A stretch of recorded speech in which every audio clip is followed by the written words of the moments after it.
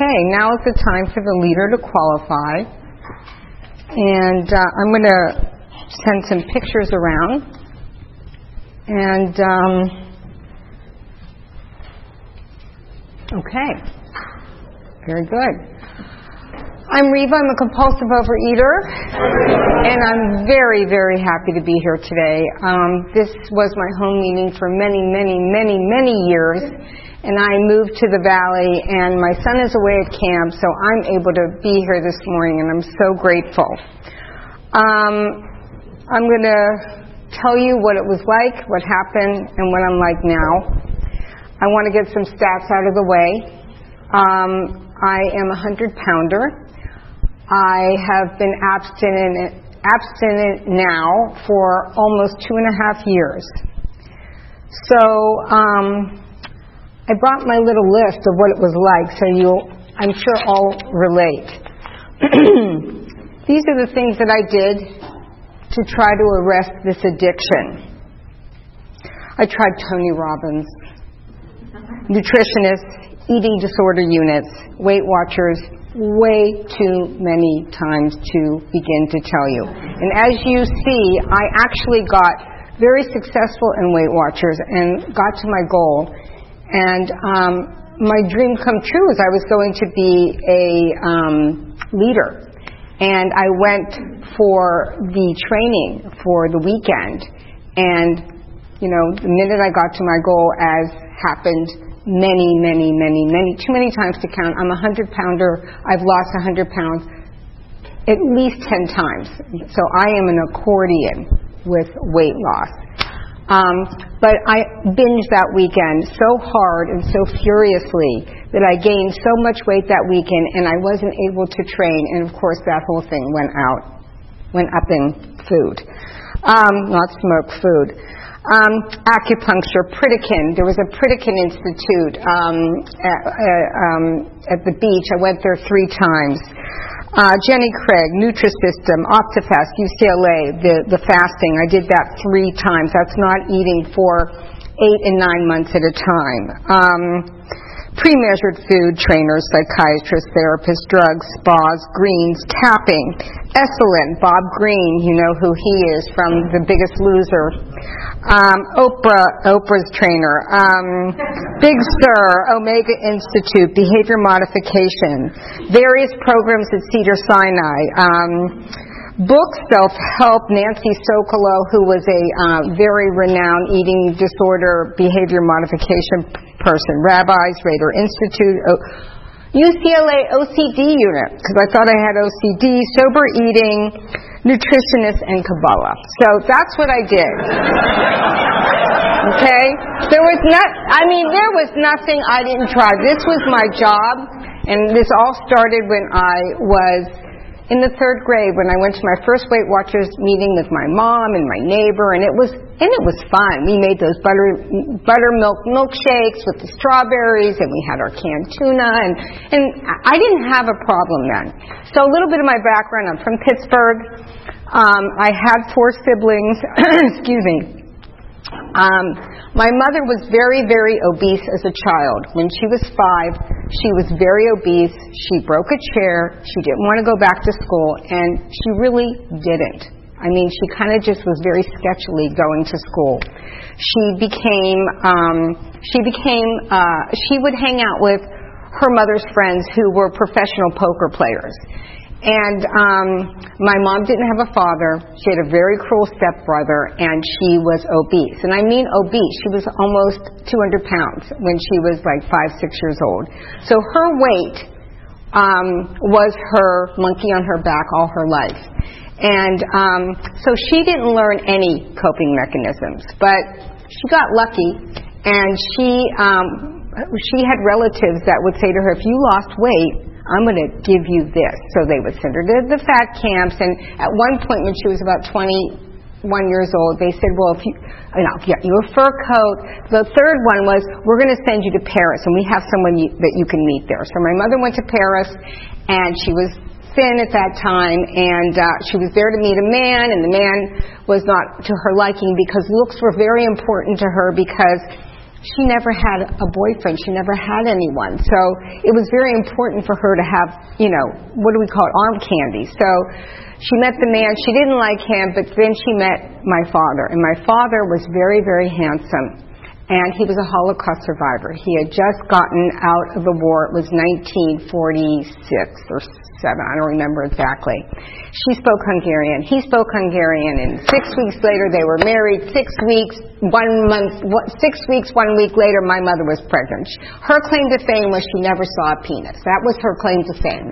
She had never had a boyfriend. I think she had seen a penis, though, because I do think that she had some sexual molestation, because her mother owned a bar. A real bar in Pittsburgh, and they had a rooming house above the bar where all the people who were the, riffraff would live. So I do think there was a lot of sexual molestation. That's why I think she was obese when she was 5. I really do. Anyways, we had a very crazy, my father was Orthodox. He was the finest, the most respected. He wouldn't say the word shit if his life depended on it. If he got mad, he would just whistle and walk out the door. And my mother was a full-fledged maniac. If she wanted to get him mad, she'd fry up the bacon in the house and bring the shrimp in with the Chinese food. It was her only pleasure. She loved to say, if I'm allowed to swear, she loved to call him a motherfucker. And then she would say, you're a mother hunter and a motherfucker. And that was her only pleasure, was to try to make him disturbed, but she couldn't. Anyways, there were 4 kids. We never learned, when we grew up, how to be mature. We didn't know how to pause. When my mother had something to say, she said it. When she wanted to act a certain way, she did it. She was also a compulsive gambler. She would go for 4 or 5 days at a stretch, not come home. And she was good, by the way. And she smoked, and she ate, and she was funny. She was very, very, very funny. So we had 4 kids, and every one of us was plagued with addiction. My older brother became a medical doctor, and he was a cocaine and alcohol addict. My sister weighed 350 pounds. She has the sleeve. She's not in this program. She is happy with herself right now, and she's still, good, I would say 75, 100 pounds overweight, but, she's good. She's good. And then my younger brother got murdered when he was 27 years old because he was involved with gambling and drugs. So, and then me, I had this addiction, and it wasn't just food. I had everything. There was nothing I didn't try to use to cope. I tried, alcohol and drugs and sex and food. But food is my drug of choice. There's nothing like that food for me. There was nothing. And it's everything. It's not just sugar. It's just anything that I can shove. So it doesn't matter if it's old or stale or frozen or dirty or moldy. That's how I ate. This is an addiction. This is a monkey on your back that will bring you down every time you use, for me. I tried everything. I even tried OA. I tried OA many, many times. I went to OA the first time in 1974 with my mother and my sister on the corner of Crescent Heights and Olympic, and we walked out and we thought it was weird because you were talking about blah, blah, blah, blah, blah, blah. We all know the story, how we tried and left and came and went and came and went. And, I did that every time. And every time I really did have the sincerest of intentions.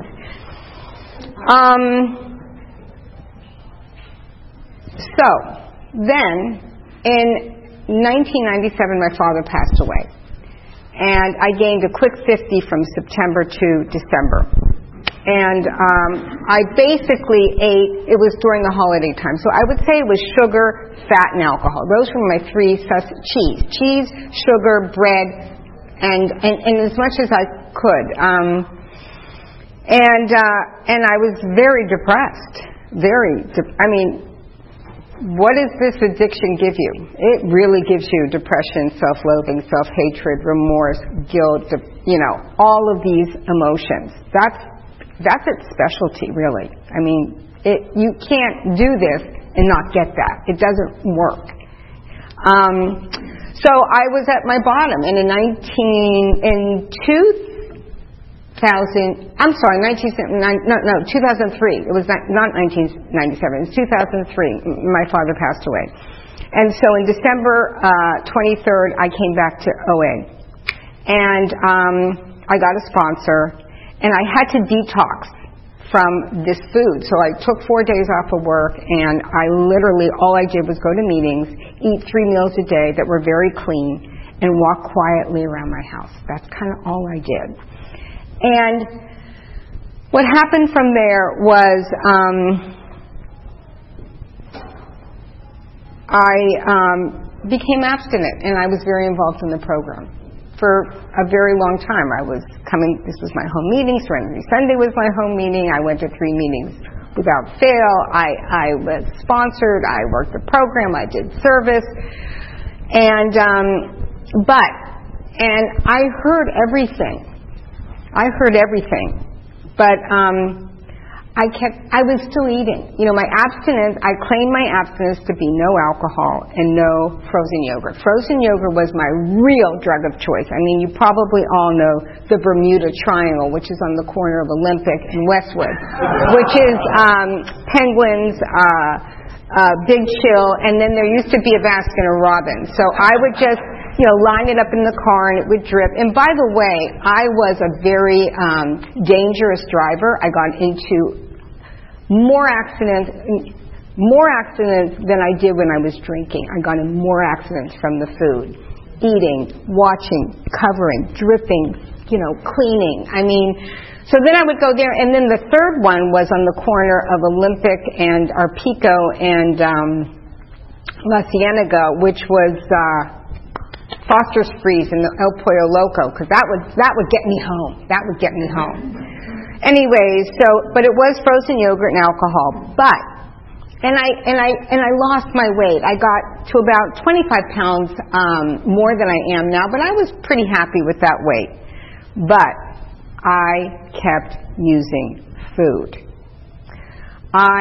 When the rough got going, I reached. No matter what. They say no matter what, don't take that first compulsive bite. No matter what, I took that food back every single time. It might be a day, it might be 3 days, it might be 3 weeks. Now the good news was that I was in this program. So I didn't have to gain all my weight back. And I just kept going. And I had very loving sponsors. And I don't regret 1 second of being here for those 12 years. Because they all just said, that's okay, honey, you're a compulsive overeater, keep coming back. But it didn't really get me to the promised land. And the promised land is finding out what makes me eat. If I keep eating, I'm never going to find out. I'm not going to recover. And that's what I did for 12 years. And I claimed myself abstinent. You couldn't take that from me. No way, no how. Then I moved to the Valley. And when I moved to the Valley, it was too much for me. It was too much. I just couldn't, And I forgot to mention, and it's a very important part of my story, is that when I became I had wanted to have a child. I've never had a relationship with a man. I will put that out there. I have never had an adult, healthy relationship with a man to this day. But but I did want to have a child, and so I had tried up until when I became abstinent. I had done all the footwork, and people would go to these classes like to prepare for a child. And what are your obstacles? What are your problems? And they would say, "Oh, I don't have support. Oh, I don't have money." I couldn't raise my hand and say, "Well, I'm a compulsive overeater. I'm really worried. I can't be a mom because I'm going to leave that kid in the car when I go on my runs for food. I can't stop. I cannot stop." Anyways, that was very real. But then when I became abstinent, 6 months later, I got my child. And the truth is that I really wanted a baby. I didn't know that I was going to get a baby that was going to turn into a person. And now I'm dealing with a 14-year-old son, and I'm living with this person. And that's really another whole story unto itself that I'm just beyond grateful for that. But anyways, I came to the Valley. Everything was very, very overwhelming for me. And the food was becoming faster and more furious. And now I'm going back to Weight Watchers again. I'm here. I'm still in OA, but I can't stop eating. And then I would call everybody in the valley that had what I wanted. They were happy, joyous, free. They weren't using food. And I'd call them. Everybody was kinder and nicer and warmer than the next. And they would say, okay, honey, let's get going. And then I would do it, and then I would binge, and they'd say, okay, we got to start again. I'd say, no, I can't. Until Mother's Day. I had Mother's Day, which was, I was in a movie theater with my son, and I ordered that large popcorn so I could get the second one for free. And I ate it by myself. And to eat 2 large popcorns in an hour and a half, you got to eat it really hard and fast. And my mouth was cut up pretty bad from that eating. I mean, we don't care what we do to ourselves. And that's the saddest part. Anyways, I came home that night. I had a lunch that was, again, I was back to that fat, as much as I could shove down as fast and as hard as I can, because that's how I eat. I'm a fast, hard eater. And then I called someone, and she said, okay, let's start. And here's the miracle. God graced me. I don't know how I got abstinent that day. I don't know. I don't know why I called her at 5 o'clock on a Sunday. I don't know why I was willing to say, pardon my French, I don't give a shit about that 12-year abstinence. It doesn't mean anything to me. So I was willing to start, and that's where I'm at today. So I have an abstinence that is very clear. I don't eat my trigger foods. I don't pick up that first compulsive bite. I commit my food. I work with a sponsor. I'm sponsored, and I'm really working this program, and I've had, so much recovery, in my opinion, over the past 2.5 years. I have had to take anger management workshops. I have outside help. And I work with others. I do service. I've done amends in the past 2.5 years that I hadn't done before. I'm learning how to grow up.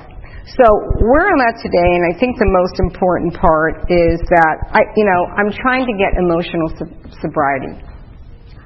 Right now, food is really not an issue for me for today.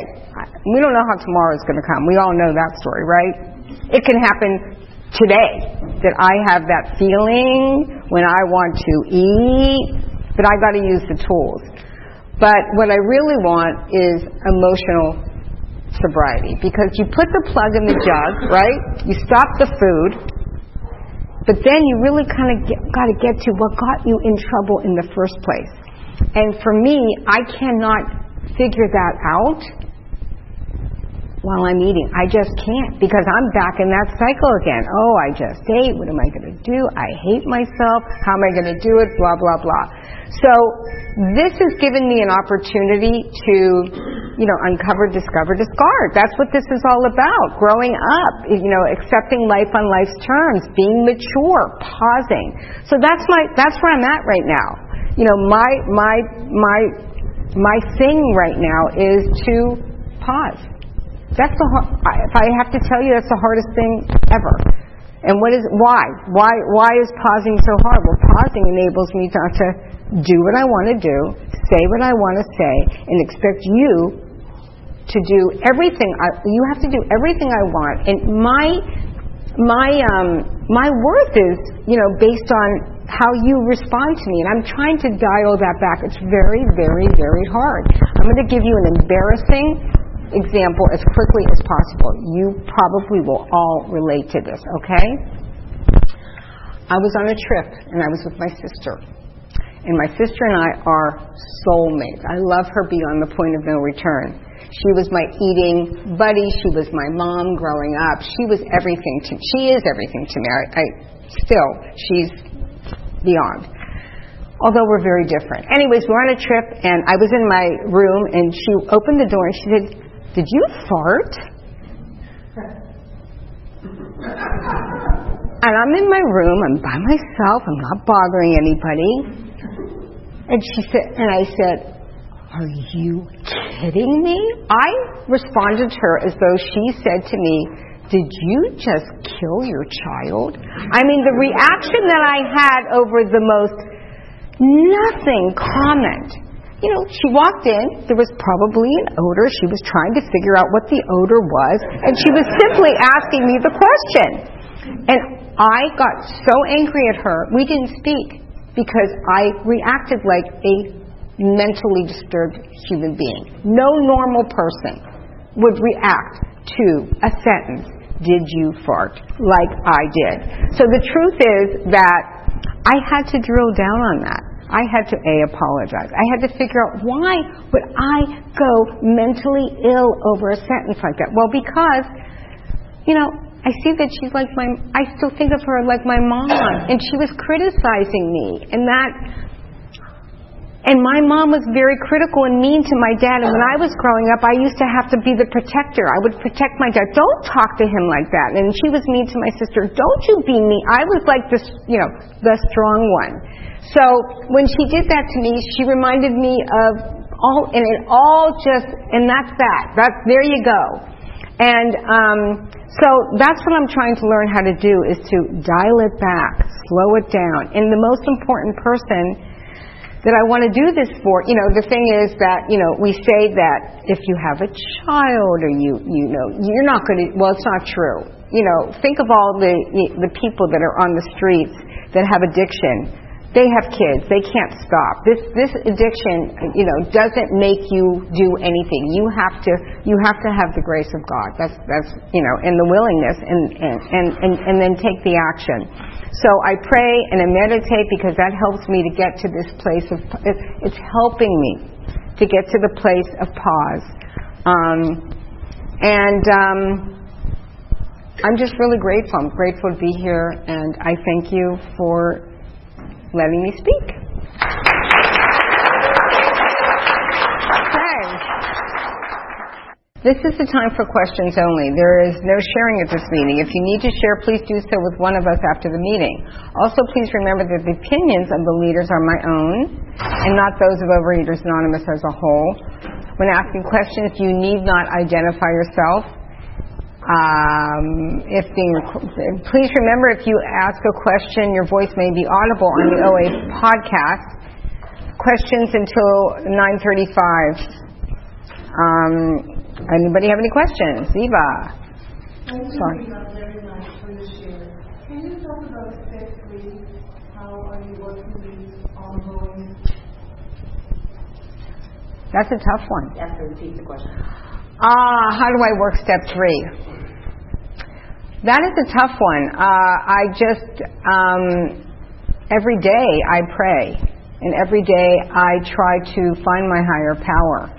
And every day I have to, the only way to find it for me is to pause. Because I don't. Where do I find it here, in these rooms. You know, and that's what they say, you know, until you get your own, you know, you hear people saying they can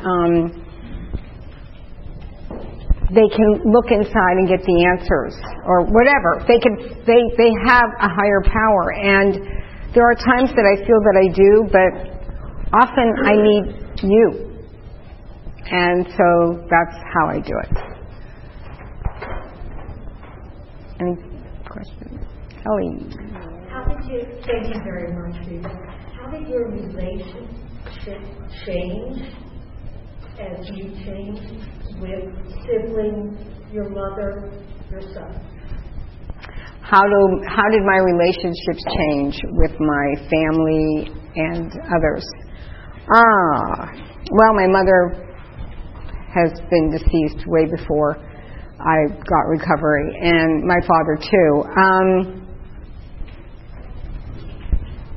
I have to keep saying the same thing. Pausing is the only thing that's saving me right now, because left to my own devices, I get triggered very easily, and I'm a reactor.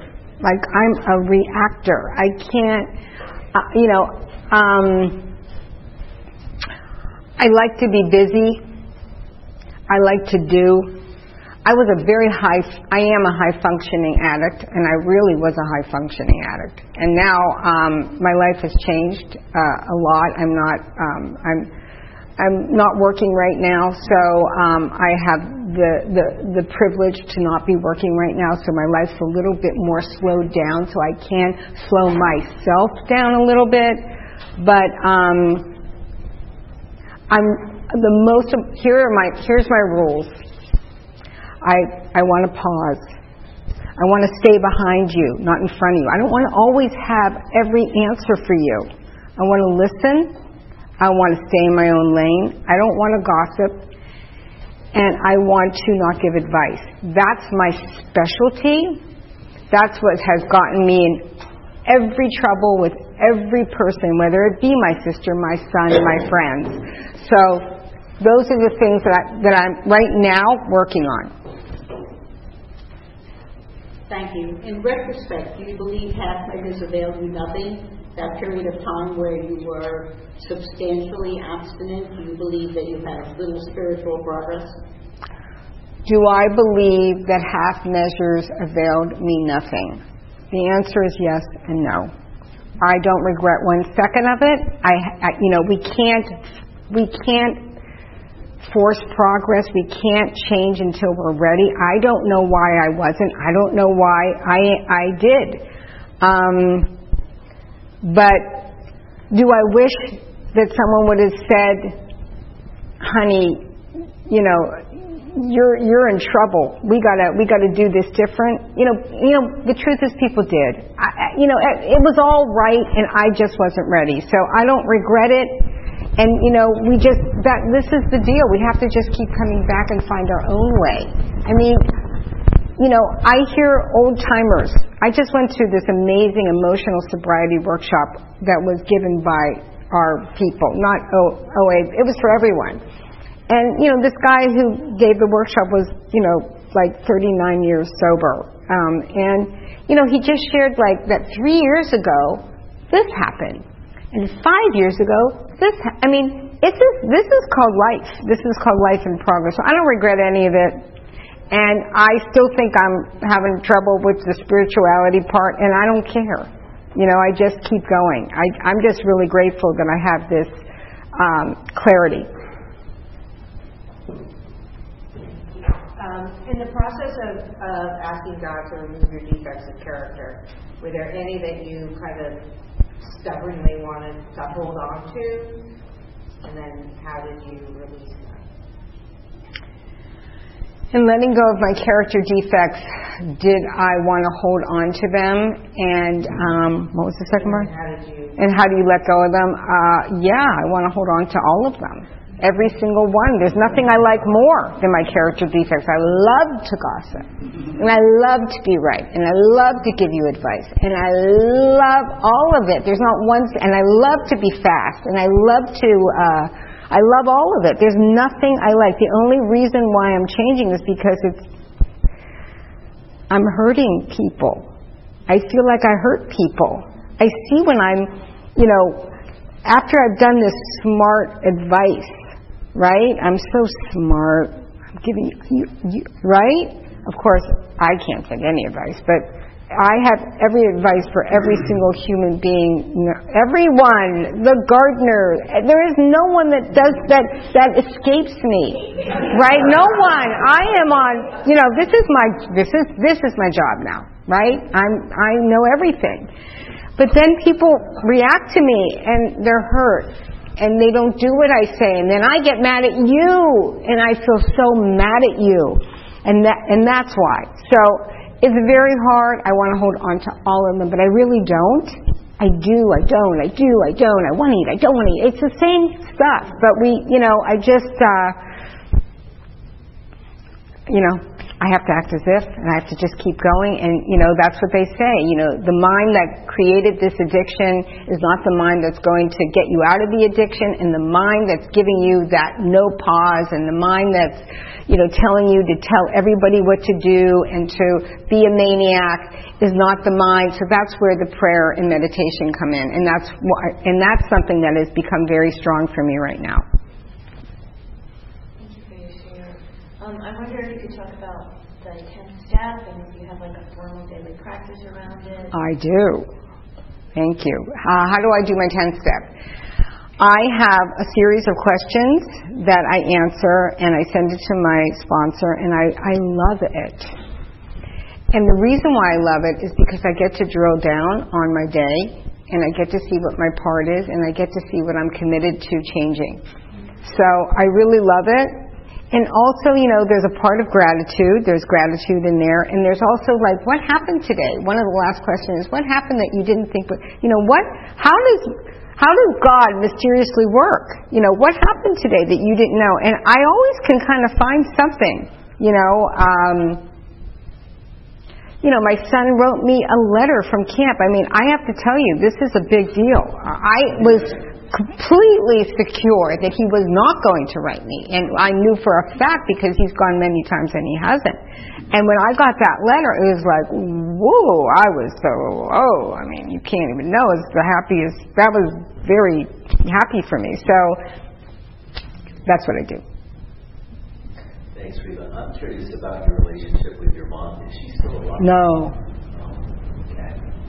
Well, my mother is not alive. You asked what my relationship is with my mother. But, okay, so the hatred and the protection that you felt, when you were defending your dad and your sister and stuff like that, and then knowing intellectually, now why you do it, was there any compassion that was done? I know intellectually that you're supposed to feel compassion, but on an emotional level that you're talking about, emotional sobriety, you been able to feel any compassion when she was alive and now that she's gone?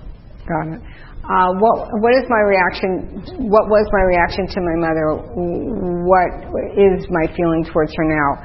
I have to tell you, I thank God that I don't have any anger towards her at all. I have tremendous compassion for her. I see a woman who was so broken, so terribly broken.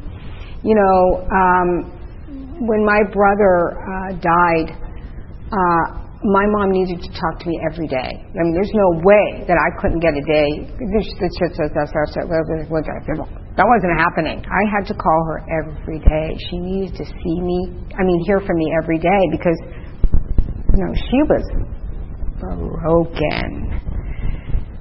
And which I understand, you can understand that. And she had no program. She had no program whatsoever. The only thing she had really was her children, which she really loved but couldn't even appreciate because she was so broken, and her husband who loved her so beyond. She was the luckiest woman. She got an angel. He was an angel. God put them together, and she couldn't appreciate him. So it wasn't her time on this earth to get well. It wasn't. She didn't get well. And that happens. As we know, a lot of people are sick and they don't get well. And it's not necessarily because they don't want it. And it's not necessarily because they're not trying hard enough. Sometimes that's called grace. That's what I'm talking about. I don't know why, or why some people get well and some people don't. She didn't. No matter what.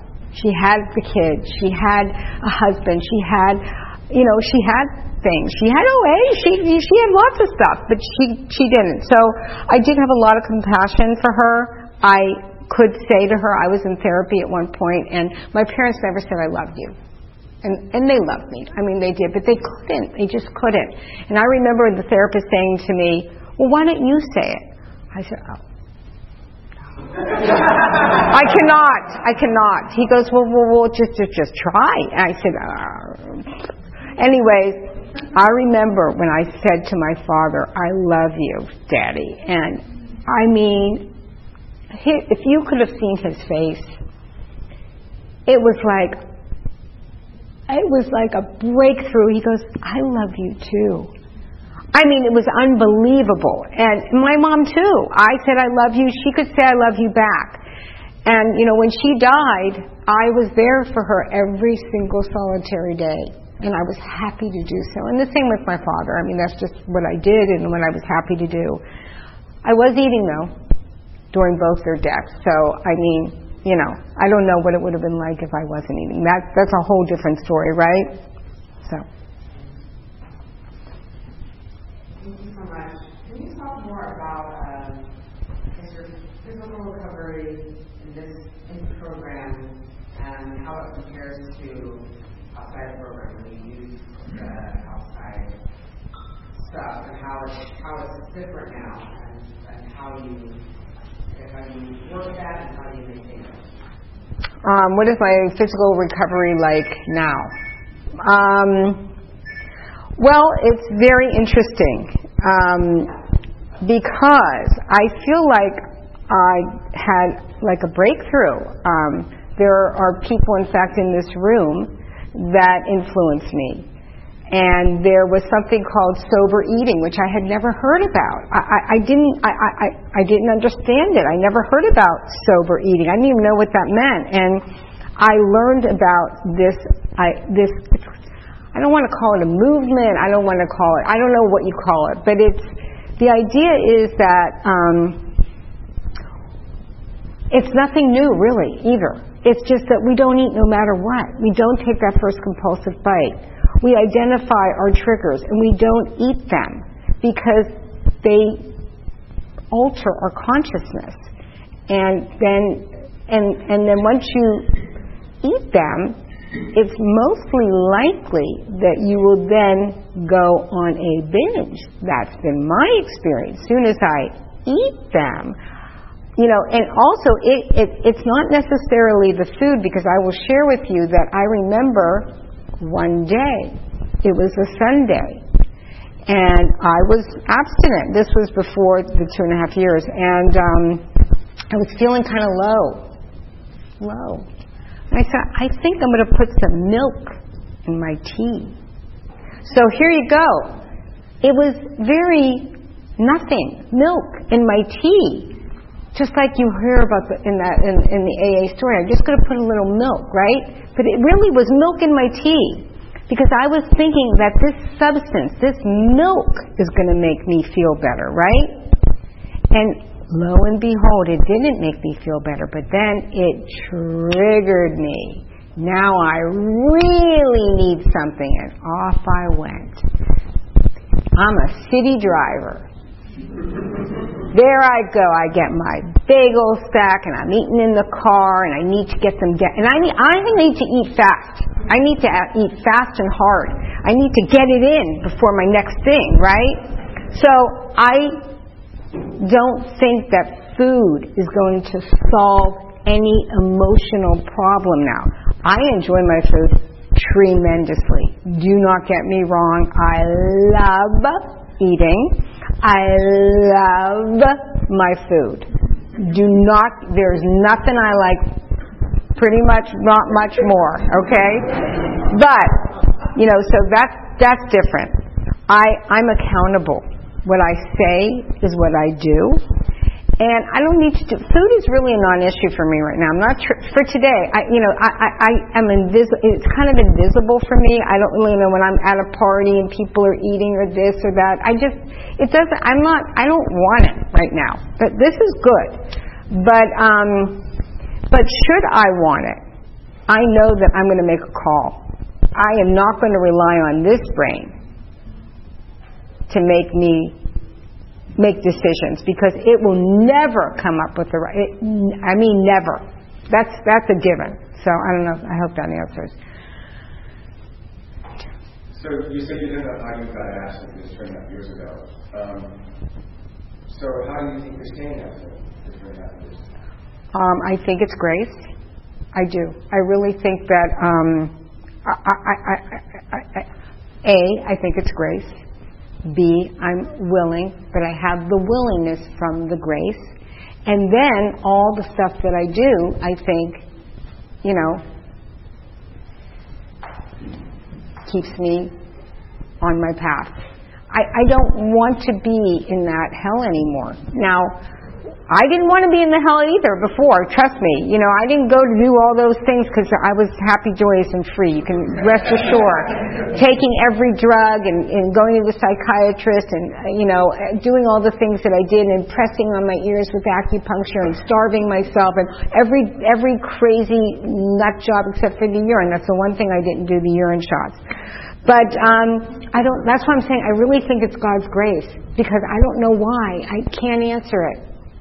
Why do people struggle, and why can't they get relief? We just have to keep going. You mentioned you have some challenges perhaps in the romantic film. Have you used the 12 steps around that, or is there willingness there? I've been trying a little. It's been interesting. I'll just leave it at that.